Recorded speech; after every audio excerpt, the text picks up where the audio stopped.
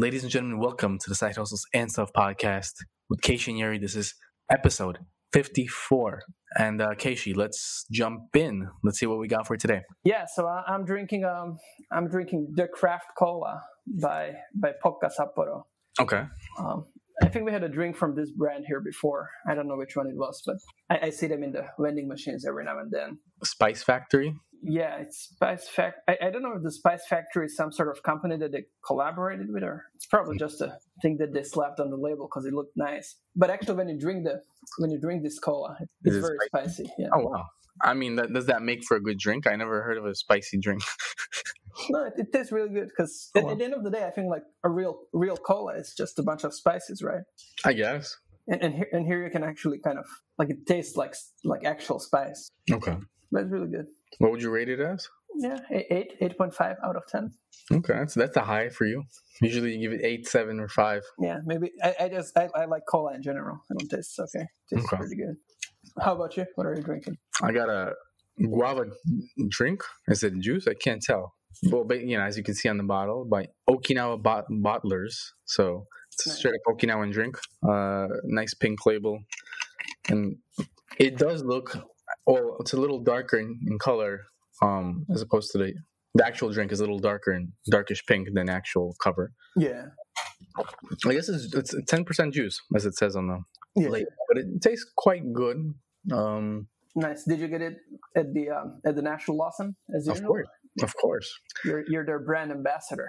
I am, and I'll do it for free. There's one thing is like there's some brands that I really like that if I had the chance, I would do commercials for free for them, and one of them is Snickers. Snickers, if you're out there, put me in as an actor. I'll do it for free. Yeah, Snickers good. I do it for Kit Kat as well. I think Kit Kat's one of those brands. I do it for Coca-Cola, although I don't think they need any more advertising. So they have the Olympics. But the drink is not bad. Give it like a 7 or 7 out of 10 or 6.8 out of 10. There's something about I don't know. I guess maybe I'm giving it a little bit of a lower score. I guess because I'm stupid for saying this, but guava's quite sweet. And I'm not big into like super sweet drinks. Yeah. But I can see how someone would like this, and I would like it. Another version of me would definitely like it. So it's still pretty good. Yeah, I think guava is good. I think Okinawa is nice because they have all these kind of tropical fruits compared to the rest of Japan. I remember we went there a couple of years back with my family and girlfriend, and went to like a pineapple farm. Mm-hmm. The farm's pineapple song is still ringing in my head every now and then. How does it go? It just repeats like pineapple, pineapple, pineapple. I mean, the other drink at the Natural Austin was also pineapple. And nowadays they have pineapple flavored water, which I had yesterday, which is very good. Oh, interesting. That one I give like a 9 or a 10.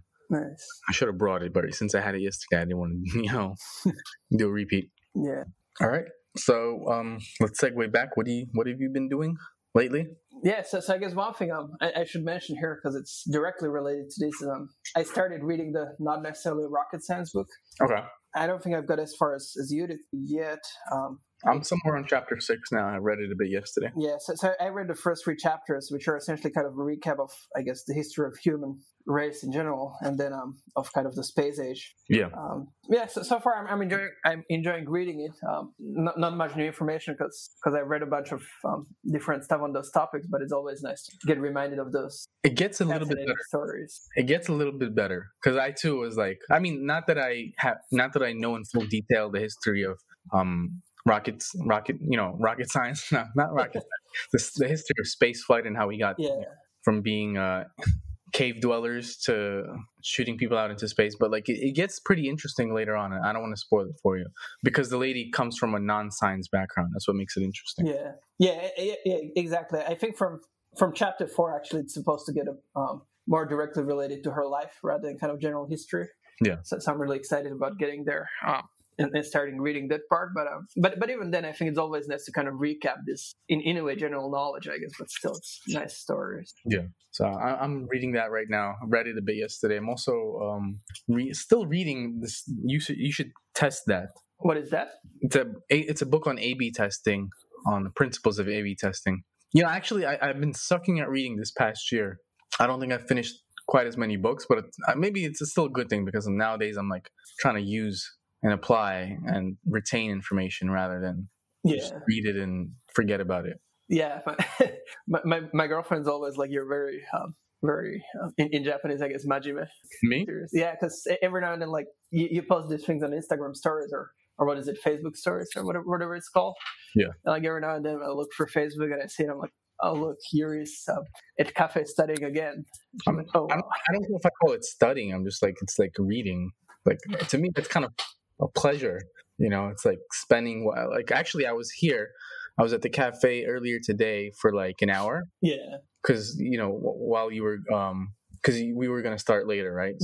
So I went to the cafe and like I don't know, I don't consider it like being majime and just like I just need like an hour of like quiet time to do some reading, writing, and thinking, and mindless swiping through the phone. No, I think that's great. I think again, I think it depends on what you're trying to achieve by reading. But again, if you're trying to learn new strategies or new things, and you're trying to actually retain them and apply them, then I think what you're doing is great. And again, as we've talked a number of times here, I used to even not highlight anything in a book or not even write into a book, because I guess I considered the book sacred and and I didn't want to destroy it. But now I just love writing in the margins and putting down notes and trying to read a bit more, I guess you could say, actively in a way. Yeah. I think you're way ahead. But yeah, I think it makes the reading experience more enjoyable. You're not just kind of sitting there and trying to like go through the words, but you're actually trying to identify what's important and what's interesting and kind of what is your take on that and how does it apply. Yeah. And two, I think it just helps you remember the information more. And I think what you're doing with like the mind maps and stuff, yeah, I think that's really cool. And it's like you go back to it, and I would guess because you actually drew it out and things like that, you look at some parts of it and be like, oh, okay, so this is when they were talking about X, or this is when they were talking about Y, and this is why it's important, and this is how it applies, and so on. Yeah. I'm sure it helps a lot with retention and being able to, I guess, recall the information. And I find just underlying some passages and jotting down some notes in the margin to be in a way similar, although not nowhere near at the level, I guess, of what you're doing, which I think is really cool. But I wouldn't call it a level. It's like right now, all I do is before I start a chapter, I'll glance at the table of contents and I'll like write out the layout, or I'll do a mind map of what's in the chapter. Yeah. Then as I'm reading it, blah, blah, blah. And as I finish that chapter, I'll again, like on the like last page, usually, the chapter will end like at the top of the page or in the middle of the page or some blank space somewhere in there, hopefully. And I'll rewrite out that mind map or redraw that mind map. And then I'll start filling in little details of what they mentioned in there. Yeah. That was interesting. So I don't know. I mean, like this, with this book, it's also, because you got to implement this stuff like A/B tests. So I can tell you off the top of my head, like what the book is about. I think we talked about this earlier, but here's a quick recap. It's the author's approach to A/B testing, and the way it works is like if you think about like a landing page or whatever, there's a value proposition, right? Yeah. So they have a lift model. So a lift model is like, imagine a plane where the value proposition is the plane, and then there are a few factors can weigh it down or make it go up. So like this is an acronym I came up with, like URACD. So like, U is urgency, R is relevance, A is anxiety, C is clarity, and D is distractions. So, nice. For example, anxiety and distractions will weigh the plane down. Yeah. Urgency, relevance, clarity, and if I'm missing something else, you are. Yeah, I have. Yeah, I have them. Will like make the plane go up, right? Yeah. We'll at least boost the plane up. So like add some urgency, add some clarity. So that's the approach. And in every chapter, they go like through one letter at a time. And also go about explaining how to identify where and what to test first. Because obviously, you don't want to A/B test on things on pages where it doesn't matter. So right now, I think today I was going through clarity, like design clarity and copy clarity. Yeah. And so it's pretty interesting. But obviously, like I'm going to take down all the notes once I'm done and just like start looking at my own website and be like, all right, where can I apply this? Or even at work, I can always apply this at work. So the next step is just like to apply this stuff, because with this particular book, it's not exactly read and implement. It's like, all right, you have to open up a channel to implement. You have to go back home, take the notes, start looking at the website, be like, all right, how can I improve this, and go with that framework. Yeah, that's cool. I think like a lot of the books that we tend to read tend to be I guess not necessarily, or at least in my case, I think you're reading a bit more of these actionable books than I am. But like this book sounds really sounds like something that you can take, and again, especially in your case, because essentially it's part of your job, I guess, right? Doing a lot of copywriting and things like that. Actually, I don't do much optimization at work, but I think it's an area where I can pop into. Because that's the thing. Like, there has to be a proper, like, a scientific approach to this. Yeah. And it's very easy to go willy nilly and be like, all right, let's test this, let's test that, and just go on a testing spree without really considering why you're doing it, if it's even important. And so that's So the next question is, how do you consider what's important and how do you approach it? Because it's very easy to go and run A/B tests and waste time and energy. Yeah. And I know that from personal experience, because in email, it's like quite easy to do that. You just set up an A/B test. And if you go about that approach, like you'll do a lot of tests and you won't get much meaningful results. Maybe once in a while you crack something open, but for the most part, it's just like you did a lot of work with not a lot of results to show for it. Yeah. So it sounds like we'll have to do an episode on A/B testing sometime in the future. Sure. Have you ever done it before? No, actually, that's one of the things that I've never took the time to try, I guess. Mm-hmm. I think it's partly because I don't rely on affiliate stuff as much. Mm-hmm. In my blogs. It's more about ads, so it's more about just getting as much traffic as possible in aggregate, kind of. Yeah. And not necessarily thinking about the conversion rates. Oh, yeah. But that said, I think it's important skill, and especially if I ever want to expand my sites beyond just display ads being the primary thing, and whether it's selling my own products or whether it's selling more affiliate stuff just beyond Amazon, which is what I'm doing right now. Yeah. Then I think it becomes really important. And even for sites, I guess, that rely on even on Amazon for a fair bit of their revenue, for a large chunk of their revenue, it's really important. Always something you can do. There's always something you can do to boost conversion, I think. Yeah, exactly. But yeah, in my case, I'm more. I guess one of the things that I look at every now and then is which pages have highest earnings per visitor in terms of ads, and I think it's similar with because at the end of the day, even with ads, the companies are just trying to sell more stuff, and like people are more willing to buy stuff if they're searching for something about buying stuff, right? So yeah. So like how to clean your dog might not pay as high an RPM as shampoo company as shampoo company A versus company B, or as shampoo X review or something, right? Yeah. So I think you kind of tend to see the same patterns within the ad payout rates as you would see in terms of conversion rates, because I guess at the end of the day it makes sense, regardless of what the form is, whether it's an affiliate link or a display ad. A company is just trying to sell more of its stuff. Yeah. Oh yeah, we could do an episode later on that. I don't promise I'll be an expert on it, but I'll definitely try it and come up with a cheat sheet after I'm done with it, just to jog my memory and keep it fresh. Yeah, I think the listeners will benefit. I'll definitely benefit because it's something I'm interested in, and I know very little about, close to nothing. And then I think also you'll benefit from just being able to recap what you read in the book, and also from some of your past experiences, perhaps. Again, you can't learn something unless you try to teach to somebody else, or whatever the saying goes. So, or do it, yeah. Yeah. So it's a deal. It's a deal.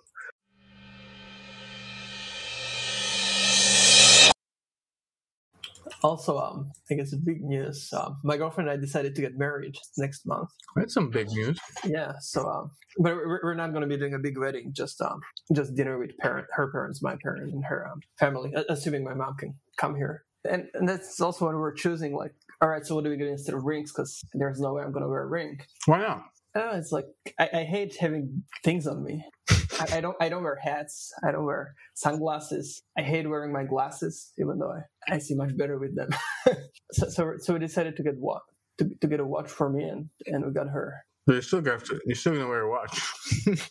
Yeah, but you see, that's the thing that I found fascinating. Is essentially until I went and started shopping for watches yesterday and today. Mm-hmm. I viewed them as essentially fashion accessory and a thing that gives you the same information that your smartphone does. Mm-hmm. But then looking at the different watches and the different technologies that's out there and stuff like that, it's pretty fascinating piece of engineering. I got really excited because first I was looking at a bunch of Japanese made ones. I think it was Seiko.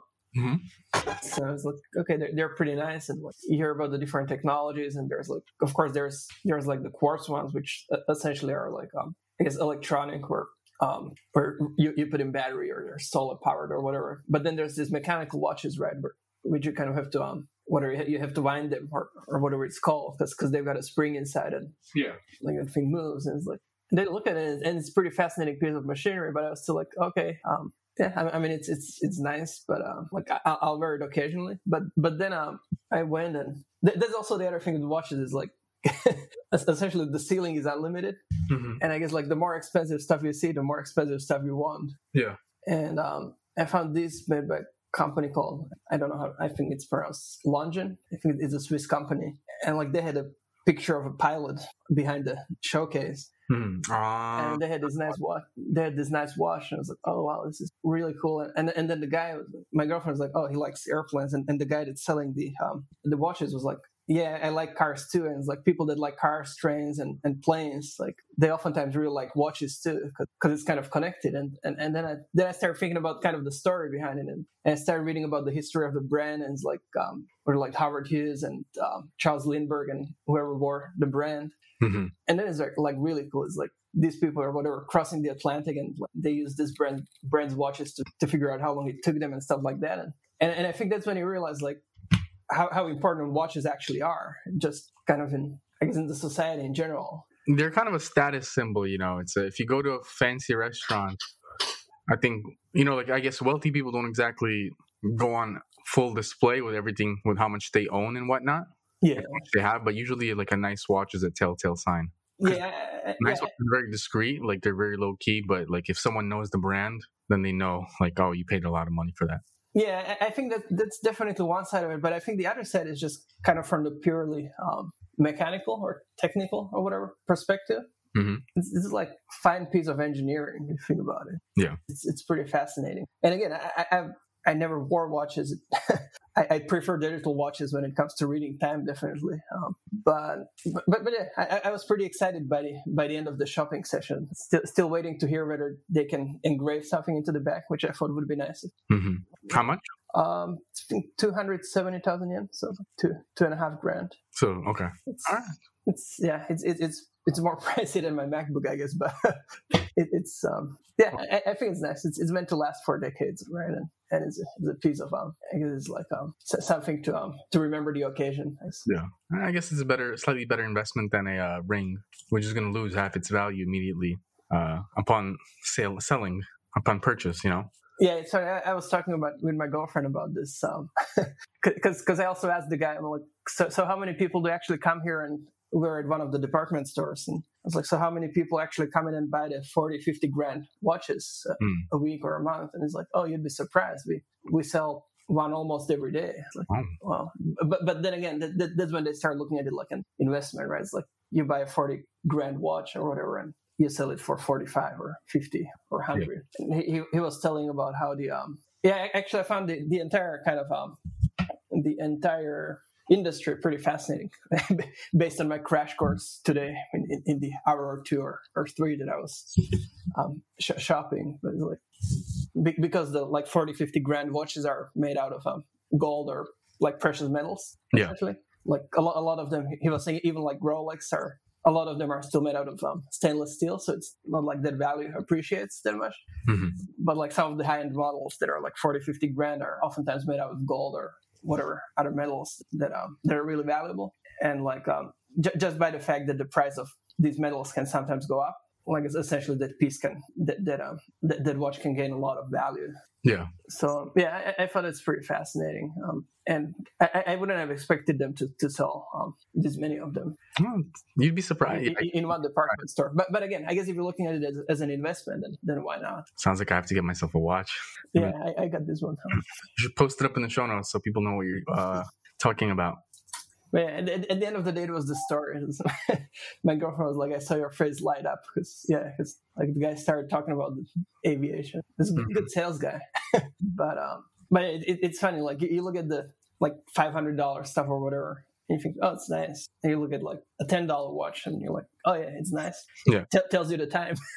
And then you look at like $1,000 watch and like 20, $30,000. The sky's the limit, and found it pretty fascinating. And again, I was never like a watch guy or anything, but I think after today I have a real appreciation for just the mechanics of it. It's a nice piece of engineering. Yeah. Well, it's like the first thing you're gonna start wearing. Usually, you're not a big wearer of things. Yeah, exactly. So have to see if we can engrave something into it, and if not, I'll just go buy it. If we can, it will take a while to get it. Yeah. But in either case, yeah, I got pretty excited about it by the end of the shopping session. All right. Well, I guess congratulations is in order. Yeah, thanks. Also shopping for the necklace was pretty interesting. How so? Because it's another one of those things where like they had this showcase, and it was like the further to the right you go, the more expensive things get. Yeah. It's like it started at the left end and it slowly moved to the right. And it's like you have to stop somewhere. The more you go, to the right, you're like, all right, I can't afford any of this stuff. This is worth the house. This is worth my rent. This is worth blah blah blah. Yeah, exactly. Some of the stuff's crazy, but that was pretty interesting experience too. Like we were shopping. I think we were there for like 3 hours or a bit more than 3 hours, and I learned a lot about a couple different things. But the thing that struck me the most is so we're in the department store, so we looked at kind of the general floor there, and then there was like a separate Tiffany's store. Yeah, and we went to the Tiffany's, and they had some nice stuff. But then we went back into the kind of the general area, and we were talking with one of the I guess with the girl that eventually ended up selling us the one that we bought. So I asked her, I'm like, so what do you think is better, your brand or Tiffany's? Like point blank. And she was like, yeah, to be honest, Tiffany is like a status symbol in a way, right? Mm-hmm. I have this brand, whatever. And then our brand doesn't spend much on marketing and so on. And that's why, I guess, if you look at things that are the same price, then I believe that our things are higher quality. Mm-hmm. And I thought that was a pretty smart argument. I was like if you look at something, let's say it costs $1,000, and then one brand spends 40% on marketing it, and the other brand doesn't spend much on marketing, they clearly have more money to, either to keep as profit or hopefully to also procure like higher quality materials or. When you say statements like that, my marketing ears perk up. I used to, back in the day, like when I was doing internships back in college in New York, I was doing an internship at a, I think it was insurance/finance, like investments, mutual funds type of place. And we had I guess the boss or whoever it was at that time, sure, I don't know. But he said like they do no marketing whatsoever because of reason X, Y, and Z. I guess they can't track it. And I don't know what it was like back in like 2000. What was it, like 2006 or 7? I'm pretty sure you could track it back then. But he was a very old school kind of guy. So maybe he has his own way of doing things. But, it's like just, making a statement like, oh, we don't spend any marketing. We don't spend any money on marketing. So we have money to allot towards other places. Whereas a company that does spend money on marketing, I don't know if it's like a zero-sum game, because there could be the chance that they're making more money with marketing. So they have plenty of money to put in, if not more, towards everything else, including the product itself. Yeah. Again, I'm not sure about whether it's 100% true or not, and I think it also varies by industry, especially when you look at like products that are essentially a bracelet or a necklace is a piece of commodity, right? It's like gold and a bunch of stones or whatever, and whereas in the service industry, I think it's a bit different because like you deliver the service and you're probably not going to pay your staff much more than you would normally. Mm-hmm. So I feel like there's the difference in a way, but I still feel like regardless, is like there is the fundamental fact that the less you spend on marketing, the more you have to spend, the more money you have left over. Especially when it's something that's like quantity based, like when it's something like a necklace or when it's something like I don't know, like wooden furniture or something, where essentially you have the cost of goods sold and some margin on top of that. Uh-huh. Then I think in that sort of businesses, it probably works more closely to what she was describing than in the kind of business you were talking, which is more service-based business. But at the same time, I agree. I mean, yeah, because at that point it's like arguing. Well, not arguing, but at that point it's like it's a matter of scale, right? Like at which level or which profit or whatever profits and costs level they're operating as. Obviously, if you're not spending any money on marketing, and let's say you're making $1,000 in sales a month, just to keep it like after costs, just to keep it simple, after you make $1,000 a month, or someone that's using money on marketing and they're able to get an oversized return, which allows them to sell more. I don't know. At that point, it's like that's where the question marks start popping up, because like, if you're able to get an outsized return based on your marketing efforts, then you probably pull in more profit.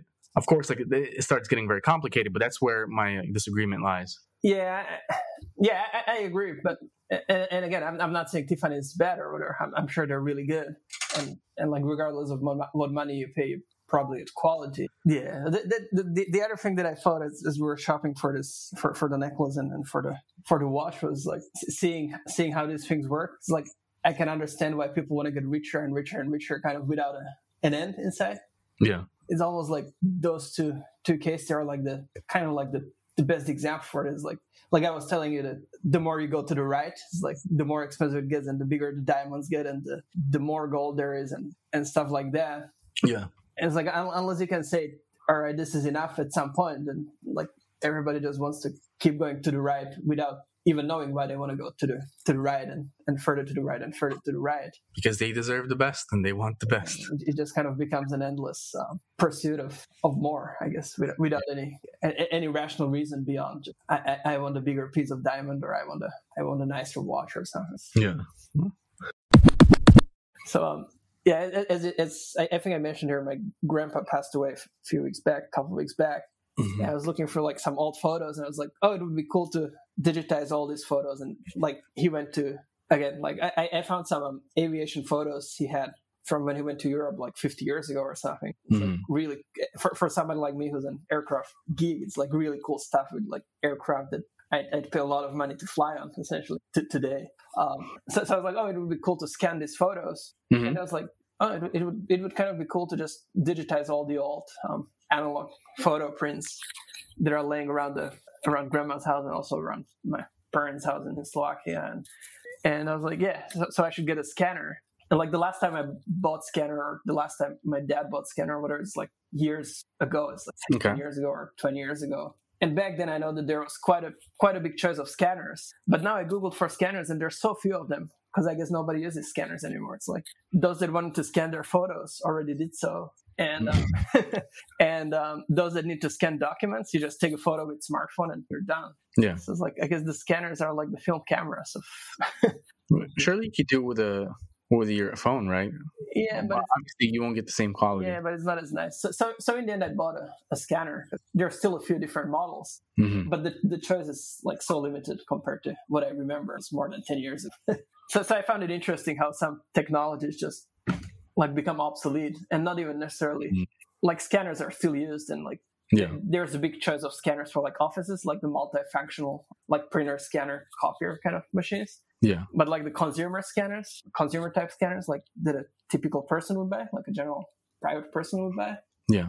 I found the choice to be really limited compared to what I remember it. But yeah, in the end, I got a scanner and I started scanning some of the photos, and I think it's really cool. It's like some of these photos that I found in my grandparents' place, like from 1969, are really vintage stuff. Yeah, it is interesting how some of this technology is just kind of fading away with time. There's no like giant announcement, hey everyone, scanners are going away. You kind of like notice one day when you kind of, on a rare chance, you need something scanned. Yeah, exactly. You notice it and then you're like, why did it happen? And they're like, oh, okay, so it's probably because nobody's using scanners anymore. Yeah. Like, because for documents you can use your phone, and for photos, I guess nobody's even thinking about scanning film photos or print photos. Nowadays everyone's taking pictures with their iPhones. Yeah, exactly. Androids. But for older stuff, yeah, that's where you need it. Exactly. So I thought that it's just another one of my shopping adventures of the past few weeks. My only shopping adventure is this new iPhone. Oh yeah, you got a new one. iPhone 12. So how do you find it? Because I think before you had the one with the home button, right?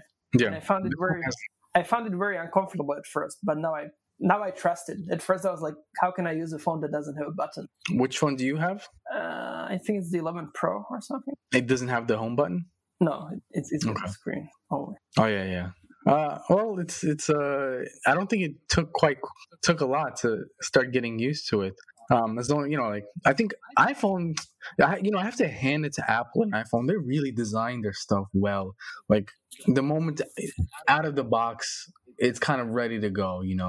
If you have iCloud set up, if you have iCloud and everything set up, it's just a matter of pressing yes, next, and done. And then it shows you like, it'll tell you like, swipe up and hold, for example, or swipe up and to the left. So it didn't really take much getting used to at all, which is the surprising part. Usually, so I mean, there's a learning curve for some things, I'm pretty sure, but like for the most part, I was up and running. The only issue was that this one was SIM free, so like it's like I had to I was like, all right, how do I take out the SIM from my old one? And I'm like, all right, let me try a toothpick. Didn't work. I'm like, crap. Let me try a needle. Didn't work. I'm like, all right. The new iPhone didn't come with a box and with the... Oh, it did. Hold on a second. I didn't get to that yet. So the thing is like, all right, crap. I need one of those SIM openers, the SIM needle tool, whatever it's called. So I'm like, all right, whatever. I'll order it on Amazon.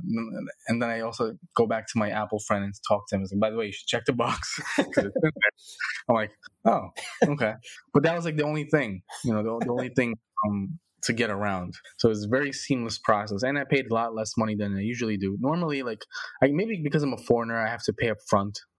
There's the choice. You can pay up front or you can have the price of the iPhone cut up into however long your contract is. And it's like you pay a bit a month, but that only also drives up your monthly payments for your phone bill. So the point is I don't care. I'd rather pay up money up front than elevate my costs elsewhere. I don't know. Just simpler to think about it that way. Yeah. I know it's the same thing ultimately, but who knows? I haven't done the math on that. But this time, because he had like the Apple friends and family discount, because it's cheaper with the SIM, I actually paid a lot less than what I would usually do. So for a very new iPhone, I got it cheaper than all the other old iPhones that I had back in the day, because they're like like Juman, which is me speaking Japanese, $1,000, $1,100, and it's like, all right, it's quite a bit of money up front. But this time I think I paid $800 for it. So that was my shopping trip of the week. Yeah, but going back to what you're saying, I think it's absolutely right about the kind of the Apple experience. I don't think there's any consumer, and it's no surprise that they're the most valuable company in the world, right, by market. I'm not sure, but I wouldn't be surprised. Yeah, so there's it's not surprising at all. It's like the experience is so seamless. And this is not an Apple ad or something, but. I guess Apple is one of the companies that I would do free ad for, because I really love their stuff. And again, I think people using Windows or whatever would say like Apple fanboy or something, but it's just so seamless. And nowadays, even the integration between the MacBook and the iPhone, it's crazy. Like you can go into Word now and right click and say scan with iPhone. So no wonder scanners are not selling anymore. It integrates so seamlessly without doing anything. And I don't know if I mentioned it here, but a while back, I copied something on my computer, or the other way around. I copied something on my cell phone, and then I, for some reason, hit Control V on my computer, and it pasted something. I was like, oh, wait, isn't this the thing that I copied a while back on my iPhone? Yeah. And then I realized that the two things are talking to each other without me even knowing about it. I was like, that's creepy, but it's also cool. And once you know about it, it's not creepy. Before you know that they're talking to each other, it's a bit. The cool part was when I got my for iPad, I think earlier in the year, was it just turn on your iPad and the iPad says wave your phone, place your phone next to your iPad, and suddenly I don't know if it was put it next to the iPad or just have the camera aim at it or something. At a QR code. Yeah. I think it was just place it and have the two nearby, and suddenly all my details, my iCloud, my Apple account details have been sent over and now are active. So I don't have to download any apps. Everything's loading up for me. All you do is just place the two together. Yeah. No, I think it's amazing. I think one of the questions that somebody that uses Windows or Android phone or whatever will have is all right, so how many gigahertz or whatever is your processor speed or some stuff like that. Mm-hmm. And that's the typical example of selling features versus selling things that work. I have no idea, and I don't care at all. It just works. I think it really depends on a person here. The one thing I could see from the PC side is, the thing is with Apple, it's ready to go out the box. It's great for anyone to the point where you don't have to know anything. Yeah. I wouldn't say it stifles curiosity and learning, but obviously, if you have a spirit for it, you will continue your spirit elsewhere with things outside of the iPhone and technology. But with the PC and Microsoft and whatever, it's like it doesn't really work exactly out the box. You have to learn how to figure things out. I'm not saying that one is better than the other. Yeah. It's not a battle that I choose to partake in because I think it's a damn waste of time. But I could see, like, how some people would like it and appreciate it, or at least are willing to deal with something rather than getting fed like a seamless experience. I think it just comes down to like personal preference. Yeah, I think you're right. And again, I think there's definitely benefit in knowing how things work. And we were talking on this podcast about this before, about like even stuff like how things like a toothbrush or something is made. Most people just buy a toothbrush and don't even think about how it's made. Yeah. And I think there's something fascinating about trying to learn about how those seemingly mundane things work and are made. Yeah. But at the same time, I also, like, for me, I guess MacBook is just a work tool. Yeah. I use it to create PowerPoint, to create Excels. I use it to record this podcast. I use it to run the blogs. And for that, I just want things to work frustration free. Yeah. Because that's how you get work done, right? It's like if you have to spend a day figuring out how to connect your computer to a printer, it's a wasted day and it's a frustrating day. And that doesn't mean that you can't learn how computers work. But at the same time, if you look at it just as a tool to get work done, I think it's hard to beat Macs. Maybe this is why the older generation struggles with technology. Well, and Apple probably caters quite well to them because there is no learning curve. But if once you get so used to like not having a learning curve, I guess when you get older, you'll be like, what the hell is this? And how do I get on this hoverboard? And how does it work? Yeah, I think that's a good point too. Like if everything is too convenient, then I think like once you have to actually get something done, and you face some challenge, it will be that much more challenging because you're used to everything going so smooth. Yeah. So I think you shouldn't aim for like 100% convenience, perhaps, I guess. But yeah, still for I mean, computers and cell phones, I can't imagine using anything else than an iPhone and a Mac at this point.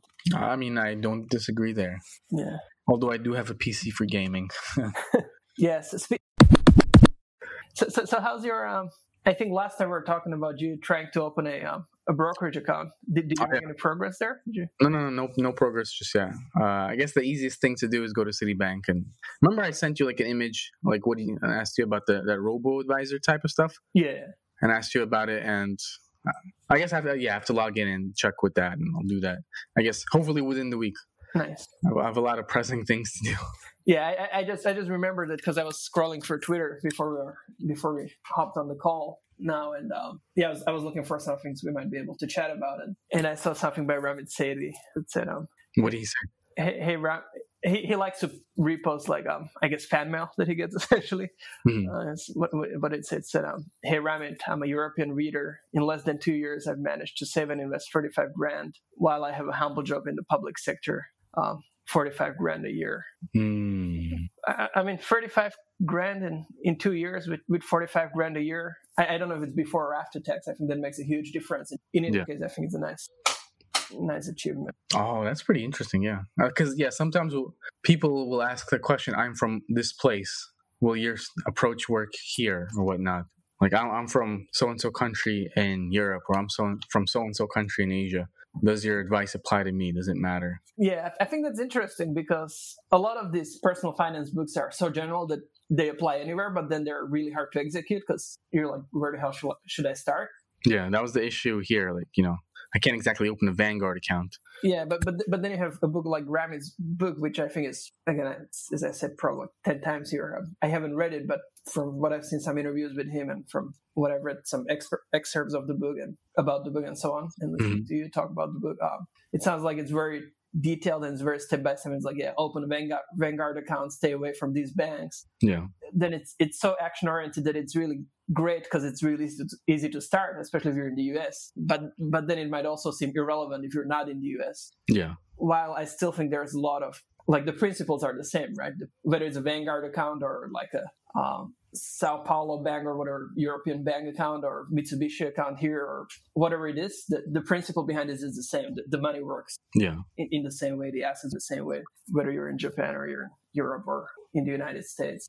The core principles are the same. And but again, it's like when I was talking with I think with my sister, it's like, okay, I should be investing, but how do I invest? And it's like, Even finding the information of, all right, so where do I open an account, and like what do I buy, and how often do I buy it, and how much do I put in? Like those are kind of seemingly easy questions on the surface, but they're very troubling for a beginner, I think. Yeah, I think they can be paralyzing for many. Yeah. But yeah, that's kind of how I remembered you were talking about the issue of trying to open an investment account as an American living in Japan.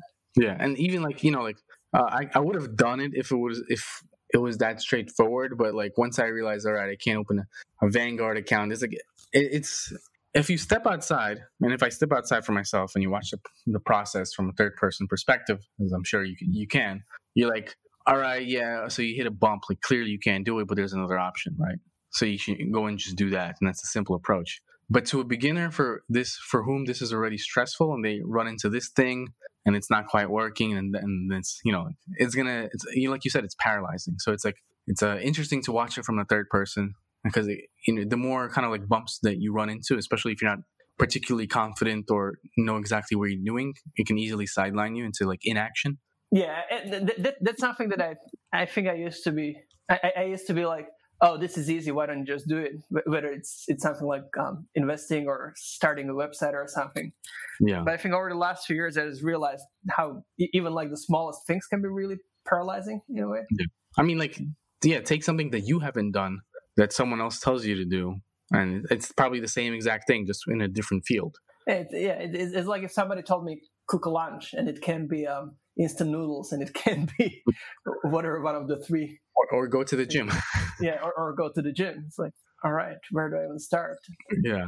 Suddenly for it is stepping into someone else's shoes. It's like, and seeing it from the third person, it's like, yeah, it's easy for us to start a website and launch a blog.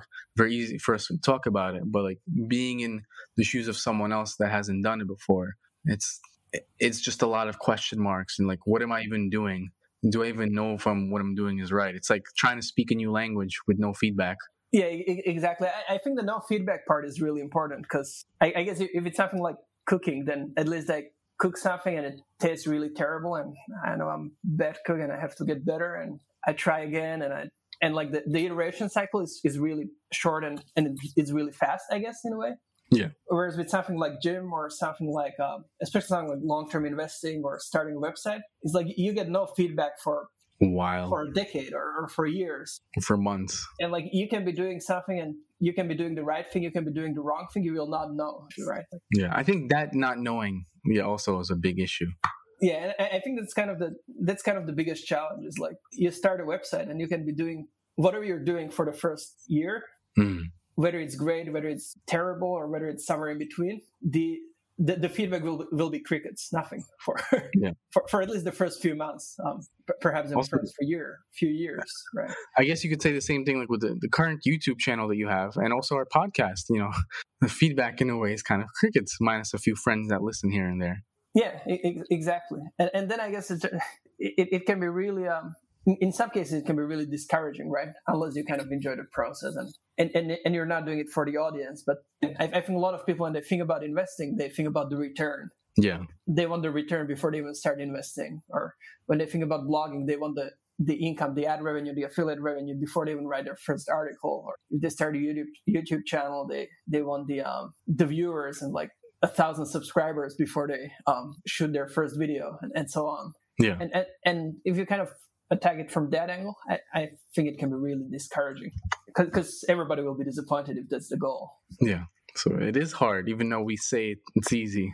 The easiest way to get a reality check is to look at some place where you're lacking and you're not taking action, and it's for the same exact reason. Yeah, and you've also started going to the gym again, right? Yeah, quite recently, I think. Yeah, there's Anytime Fitness right around the block from me.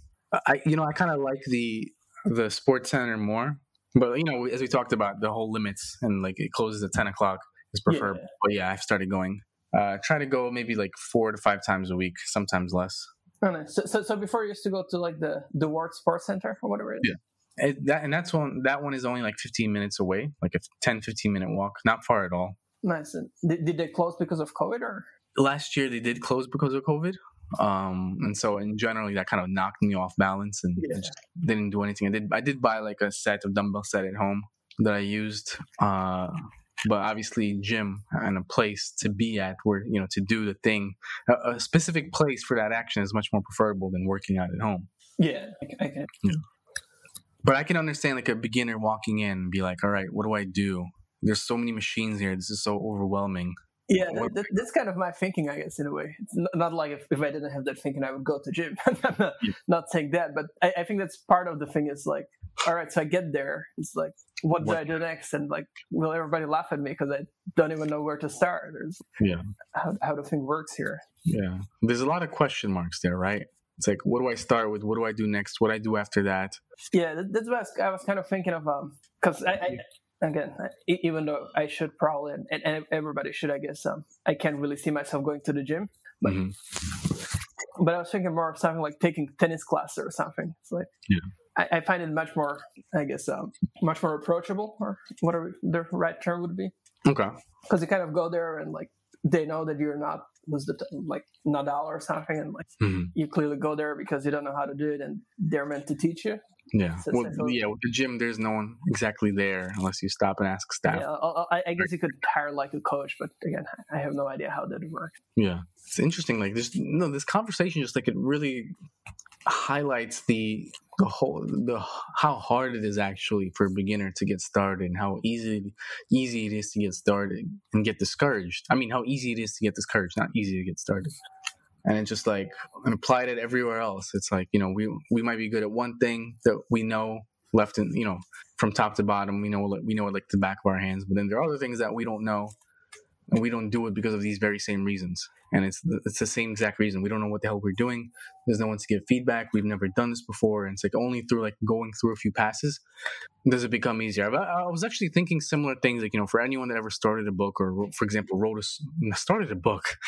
That's going into blooper.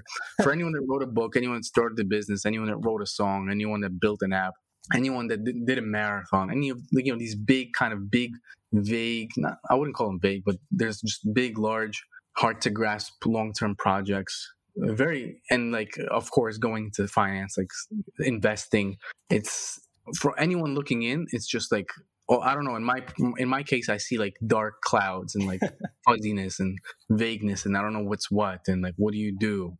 And I think every person kind of feels this similar sensation in wherever that they want to try and do, but they have not started because of that, because they're new to it and they have no experience. But for someone that has like started a business, wrote a book, did an app, wrote a song, I don't know, made a movie, like I guess if you do it a few times, by that eventually kind of have like a bit of a blueprint in your head as to like what you would do exactly. In our case, if we were to start a blog, we go to like, I don't know, GoDaddy.com or Bluehost.com and buy a domain, and along with hosting, and then pay the money, press the install WordPress button, and WordPress is installed. We get our login details. We log in, and there's our first blog. And then we go to Upwork. We post up a job, and so we already have like kind of this layout. But I think the most important part is, even if you gave this a new beginner a blueprint to what to do, like I imagine half of them would do it, but the other half, they still, because they haven't done it, there's still a lot of vagueness and fuzziness and the feeling of insecurity. I think that's why when we talked about it last week, if you had a person sit down with you for an hour and lay out every single step they should take to open up, I don't know, like long-term investments, and force you through it, I think that would be a really valuable service to a person. I would pay $100 for that. Yeah, actually, I just had an idea that it would be cool if there was a service that essentially, I guess it's essentially a consulting service, but it's aimed at helping you get through whatever it is for the first time. So, because again, like going back to the watch example of buying a watch today, it's like I got there and like I look around and there's like hundreds of watches, and like it's easy to eliminate some, right? Like you look at those that cost $50,000 and you're like, all right, that's I'm not buying that. I'm sure about that. But then even like price is the easiest factor. It's like, okay, you have some sort of budget, and like anything that's above, you kind of kick out, and anything that's too cheap compared to that, you probably want to look at, but you're still probably not going to consider too seriously. Yeah. But then beyond that, it's like the lady there is like, so do you want like quartz watches, or do you want a quartz watch, or do you want a mechanical watch or do you want a solar powered one? It's like, which watch should I? Like, I've never even had a watch on my hand. I'm like, so I'm left-handed. Should I put it on my right hand? Or it's like if somebody like had a 30-minute Skype with me or 30-minute Zoom or whatever, and just told me, okay, if you're buying your first watch, this is the 10 steps you need to know about. This is the 5 things you should keep in mind, and so on. And again, I know you can kind of Google this and read about these things. It's better to have someone walk you through it. Exactly. Like, literally take your hand, hold you, and then walk the same steps with you, so that later on you can do it on your own. Yeah, exactly. Or even somebody that like shares their screen and like goes to some online watch store and like shows you, okay, so these are kind of the best brands, and like this brand is good because of A, this brand is good because of B, and like this is mechanical watches, and like there's those that you have to wind manually, and most of them today are automatic because like when you walk and your wrist shakes, they wind automatically and stuff like that. Yeah. Like I think that would be a pretty cool service that I'd be definitely willing to pay. And I would pay for that, a similar consulting fee for a person that sets up or helps you set up like investments for you. Yeah, and I wonder what, because again, I'm sure there's things that do these things, especially with personal finance. I'm sure there's financial advisors, or planners, or whatever the right term is. But like, how do you find them, or how do you even know that you want to go out and find somebody like that? Yeah, well, that's the thing. Most people don't. Yeah, exactly. Because like, until I went to the store today and started looking around at different watches, like a watch was a watch for me. It's like it's a thing that tells the time. Yeah. Whether it's your cell phone or your television or rice cooker or whatever, as long as it's got the time there, that's watch. It tells you it's 10:15 at the time, and that's it. Like unless you realize that there's a universe beyond that, you can't even know that you want to hire somebody that will teach you about that universe. Yeah. I feel like that's part of the bottleneck, I guess. Yeah. I guess just to mention an update, I think I was saying that I would try to publish more stuff on my aviation website. Yeah. So I went out and put an ad on Upwork looking for aviation writers. Okay. And I always had a trouble hiring writers for my aviation site because like essentially all of the articles, other than a few, I wrote myself. So it's your baby. It's hard. Exactly. So it's hard to kind of leave the work up to somebody else. Mm-hmm. But among all the kind of spammy applications that you see on Upwork all the time, I'm sure you've seen those. I've had a couple of actual pilots apply. Mm-hmm. Like one's a Canadian lady that's an airline pilot. Oh wow! And another one's a Filipino guy that not an airline pilot, but I think he still flies professionally he's a commercial pilot. So I'm going to give them both a test article to write, and hopefully they can contribute regularly. What kind of articles do you hope to post up? So far, as you know, and as whoever's been to the site knows, a lot of the articles is just kind of my experiences flying different airlines and things like that. Yeah. But I also started adding some more, I guess, in a way, SEO-focused articles. So just trying to go after keywords that people search or that I know that people search. And I had a writer that I think did a pretty good job, and I have a few of his articles on my site. Mm-hmm. But then he disappeared without a trace. So that's when I kind of stopped investing into content on that site, at least on kind of like third party or somebody else's written content. So I hope to go back to that and kind of more general air travel and aircraft related stuff. I've had some articles about histories of different airlines, different aircraft types, and things like that. And again, it's a topic I'm passionate about. So even if I give it to somebody to write, I don't mind spending time going through it and editing it, and because I get to learn something new along the way. Yeah.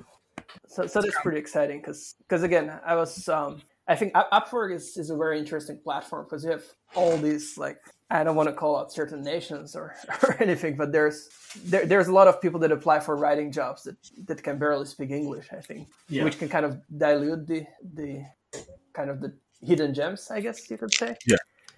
But every now and then, like when I post an ad for a writer for one of my blogs, like at least once every couple of times, there's somebody that I think like, oh, okay, it's really cool that I actually found this person because this person's like passionate about the topic and is a decent writer. So I kind of have a love-hate relationship with the platform because sometimes the job posts lead to nothing but spam, to what accounts for spam. And other times you get some really cool people like this time. I was really happy to see like actual pilots apply. Don't you have a pilot domain still lying around, or did you let go of that? No, that was my first attempt at a niche site, but I let it expire. Okay. my second or my first, I'm not sure which came first out of those two, was a site about home office and working from home and equipment for that and stuff like that. So Yeah, if I stuck to that, I guess my budget it for would be watch very today timely. would have been much higher. Yeah, it would have been very timely. Exactly. But yeah, I think that's a good example of like you always hear people say, "Oh, I had this idea before Facebook," or "I had this idea before Twitter," and it's like, all right, it's an idea. It's like unless you actually execute on something and stick to it for a longer term, Yeah, it who kind of means cares? nothing. Everything is in the implementation and the dealing with the setbacks. Exactly. Probably 90% of it. Unless it's something groundbreaking. Like if it's something that's like a patent or some new technology that wasn't here or something, then Yeah, good for you. But even then again, if if you weren't the first one to patent it or to bring it to market or whatever, then there's many genius people that essentially didn't get their stuff known, I guess, yeah, because it takes both the marketing part and kind of the genius part, I guess. yeah. And also the market has to be ready for it. Yeah, and the market needs to be ready for it. But then for simple things like this, I think yeah, the execution is the Yeah, that sounds good. All right, you got some new writers. I think in the past I suggested they should do like top 10 aviation films or something.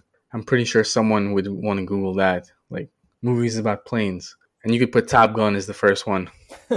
yeah, that's a good idea. I should go after some of those topics too. I mean, like I don't know. Well, I don't know. I don't know. That's the thing. That's all of these are ideas, and then who knows how it works out. It might not work out. It might work out quite well. Yeah, the tough part about aviation is that at least the stuff that I kind of write out of my own interest, like the airline reviews and stuff, Yeah, it's really competitive things. yeah. But they still get some traffic, and still, again, as I mentioned a few times, it's not like the site is making thousands of dollars, but it's still making. So you're saying you can allow it to go down in a crash? No, what I'm saying is there's some money to reinvest Yeah. into growing it further. And I don't know if it's because the coronavirus situation is getting better in some areas, and also probably some Google algorithm shuffling around of positions, which is what they love to do. Hmm. The traffic on my aviation site seen an uptick recently, so that kind of made me think about going back and trying to grow it a bit more actively. Oh, yeah. Because it's my oldest domain, and for the people that like link building out there, I think it's got a bunch of good links, because whether it's some place I've been quoted in before and stuff like that. So in terms of links, I think it's or not, I think it's definitely my best site. Hmm. And there's also a lot of unique content, just because I've taken all these flights and written about them and took photos. And it's not like most niche sites where the writer goes in, researches it, and kind of rehashes the stuff. It's like truly unique content, I think. Or actually flew on a NASA plane. Yeah, exactly. So there's a lot of unique content, and I think I should leverage it better and try to grow it further. Yeah, and you can use it as also to build your own brand as well, because it's part of you, as is your personal blog, of course. Yeah, and this is the other thing. Like the blog already helped me get a bunch of like consulting work and stuff like that. It was a pretty important tool in that. And so yeah, no, I think it would be nice to put a bit more effort back into the site and have it turn into a nicer asset. Because again, like I've been trying to grow the site in the past, and but then it got affected by Google, and I shifted the focus onto some of the other sites. Yeah. But looking back at it, I think this is still one of the best assets that I have to try to make the most of it. Definitely. Yeah, it's good to hear that, and probably also another key point here is like, I guess it's okay to put a project on the side when it's like slowing down and something else is working. But at the same time, it's nice to keep it around, because you never know when it's going to, start working again. But, like that's the thing with, I regret like, letting one of my old sites expire, the Japanese one. Yeah. And I'm pretty sure the traffic would have picked up eventually, because a lot of this is just a game of time and timing too. Yeah, exactly. It's a game of time, and it's a game of Google, where it's always like 50-50 in terms of going up or down. But long term, I think if you stick to it and if you consistently put in efforts, then you should be good. But I think there's also the nice part of this type of business with the websites is like if you're running a dry cleaning or like a restaurant or something. Yeah, it's not that easy to shut it down for a month or for half a year or for a year. Yeah. But with a site, like the site can kind of go on autopilot for a few months, for a year, and then you can kind of go back to it and start growing it again and still kind of reap the benefits of what you've done in the past. Yeah. So I think in that regard, it's a really flexible business model. Like there's this site that I think that I bought what is it now, like 3 years back maybe, and it was more of an experiment, just in trying to buy a site, and it was a really cheap site. I think it cost like $1,600. Okay. And I think I know which one you're talking about. yeah, and already made all the money back quite a while back. The one that sells an ebook, right? Yeah, and I haven't touched it in like at least 2 years, I think, this point, and it still keeps making like anywhere between 50 and like $100 a month. And again, work. Yeah, it's continued work. Yeah, it's like it's not a groundbreaking amount of money, of course, but like when you look at it from the point of view of, all right, it's something that I spent $1,500 or $1,600 on 3 years ago. Yeah, and it still keeps returning like $50 to $100 a month fairly consistently without me ever touching it, or maybe because I don't touch it.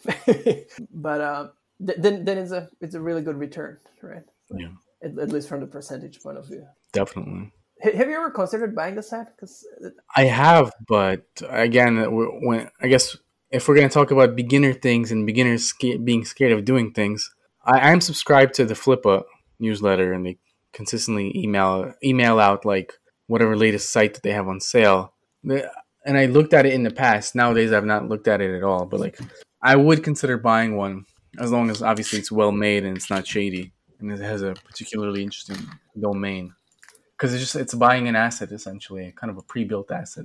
Yeah, I was recently starting to think about it once again, because I guess there's two ways to grow, and one is just to keep publishing new content, or you can kind of buy something that's already up and running. One of the things that I'm not sure how I would approach it is whether I'd be buying a site to keep it as the site, so I guess in a way unrelated to what I'm doing. Mm-hmm. Or whether I'd be buying a site to expand my existing site. So essentially just moving all the content over and merging it together with one of my other sites. Because I think that might be an interesting strategy to try as well. And I know there are some people doing it. I've never tried it. I think it might be a worthwhile experiment. The question is, do you have the capacity to handle another site? Yeah, I don't think so. At this point, I don't want to build any more sites. Like I think I just want to, I have one big site. I have the aviation site. Mm-hmm. And then I have a couple small sites. The site that I was talking about that I bought, that site is kind of just sitting on the side. And at this, essentially, I bought it as an experiment and paid for itself, and it's still bringing some money. And at this point, I'm more like, all right, either it's going to keep bringing small amount of money forever, or it's going to kind of fade out at some point. But in either case, I don't care too much. Yeah. But then the sites that I'm focusing on growing, I think like I'm kind of at the limit of almost where I want to sell one of the small ones, to be able to focus more on. Yeah, that's the thing, because in all our crazy pursuits of trying to do all these kind of things, it's like, do you have the bandwidth for all of it? Yeah, maybe I should try to sell one of the sites. Maybe I have a site that I built from scratch, and that's making I think anywhere between like $150 and $200 now, probably. Mm-hmm. So that can probably be sold for, I don't know, $6,000 or $7,000 or maybe more. Maybe I should sell that site and buy some site that I can integrate into one of my larger sites. Yeah, that might be an interesting move. But that's why I don't tell you like, oh, you should go to the gym, because all of this. It's hard to tell someone. I mean, in general, it's hard to give advice, but in general, it's like, but otherwise, it's like if you're already filled up with your own projects, there's very little chance that you will take on another project. And that's why, I don't say it as much as I would have done in the past. And I don't really I don't really suggest. I like it. I love the gym. And it's one of these routines that I would not give up. Yeah. But it's also understandable why someone will not take it up because of the time investment that it takes into this. And if they have other obligations that they're not willing to give up. Yeah, exactly. That's why I kind of think the approach of buying a site to integrate it into one of the existing ones mm-hmm. is a much more sound approach than trying to buy a site just to kind of have another site. Yeah. Because I'll have to read up on this a bit and see what other people have done. Because I think if I can buy a site that's making a couple $100 and integrate it into the big site, for example, mm-hmm. I think that would be a nice experiment. What do you mean by integrate? So... Okay, so let's say there's a bunch of content on my big site, but there's mm-hmm. Okay. Let's go back to the dog site example. Let's say you have a site that talks about dogs, but maybe it doesn't talk enough about poodles or whatever. Mm-hmm. whatever breed. So you go out there and you buy a site that's focused on poodles. And you just move over all the content into your site and create a poodle subsection and redirect all the traffic. And it kind of gives you an immediate boost in the poodles. To the main site. Yeah. So rather than kind of trying to spread yourself too thin, essentially rather than having to pay your writers to write 20 articles and then wait until they start ranking and bringing in traffic and money, you just already buy it out of the box. And then rather than keeping it separate as whatever, mycutestpoodle.com, you integrate it into your theultimatedogguide.com or whatever. Okay, that makes sense. I think that would be an interesting experiment for. You just have to wait until something that's relevant to you pops up. Yeah, that's one. I got to figure out what this means from kind of the tax perspective. I know that if you're doing the blue return, which I think you're doing too, you can always write off up to $3,000 at the same time, at one time for an asset. So like if you buy a site for like 6,000 or 7,000 or whatever, I guess you have to depreciate it over time. I don't know. Whereas if you spend the same amount on writers, it's kind of a business expense. But I don't know how it applies to like when you buy an asset. Okay. So that's one consideration. Well, find out and let us know. Yeah. But yeah, I think that would be a good experiment. I always thought the model of buying sites is pretty interesting because again you can speed things up. Although they're more expensive, I guess, rather than paying your writers and getting the stuff written. Because it costs what, like between anywhere from like $100 for a really bad one to like 1,000 to 10,000 to 100,000, depending on what you're looking at. Yeah, I think generally it's between like 25 or 30 up to like 40 or 45 times the monthly revenues. So like a site making $200 might sell for whatever 6,000, 8,000, and vice versa. I can buy a site for that amount. So. Yeah, I'm torn because on one hand, I don't want to sell any of my sites because I believe they're assets that will grow over time. But I think there's also the argument to be made to, for example, sell the one that I was just saying that makes $150 or so dollars a month, sell that and buy a different one that fits better with the big one and integrate it into that. I think that might be interesting. Although, again, I also think there's benefits in having a few different sites, especially because of the algorithm and the volatility. You diversified across several topics. Exactly. And Google tends to, I don't know, like at least from the observations that we had earlier, like it seems like one industry at a time gets hit. Yeah, I don't know. I don't know about how the algorithm updates work. It's a black box for me. Yeah. All right. Ladies and gentlemen, thank you for tuning into this Side Hustles and Stuff episode 54. This has been the Side Hustles and Stuff podcast with Keishi and Yuri. Talk to you next week. Talk to you next week.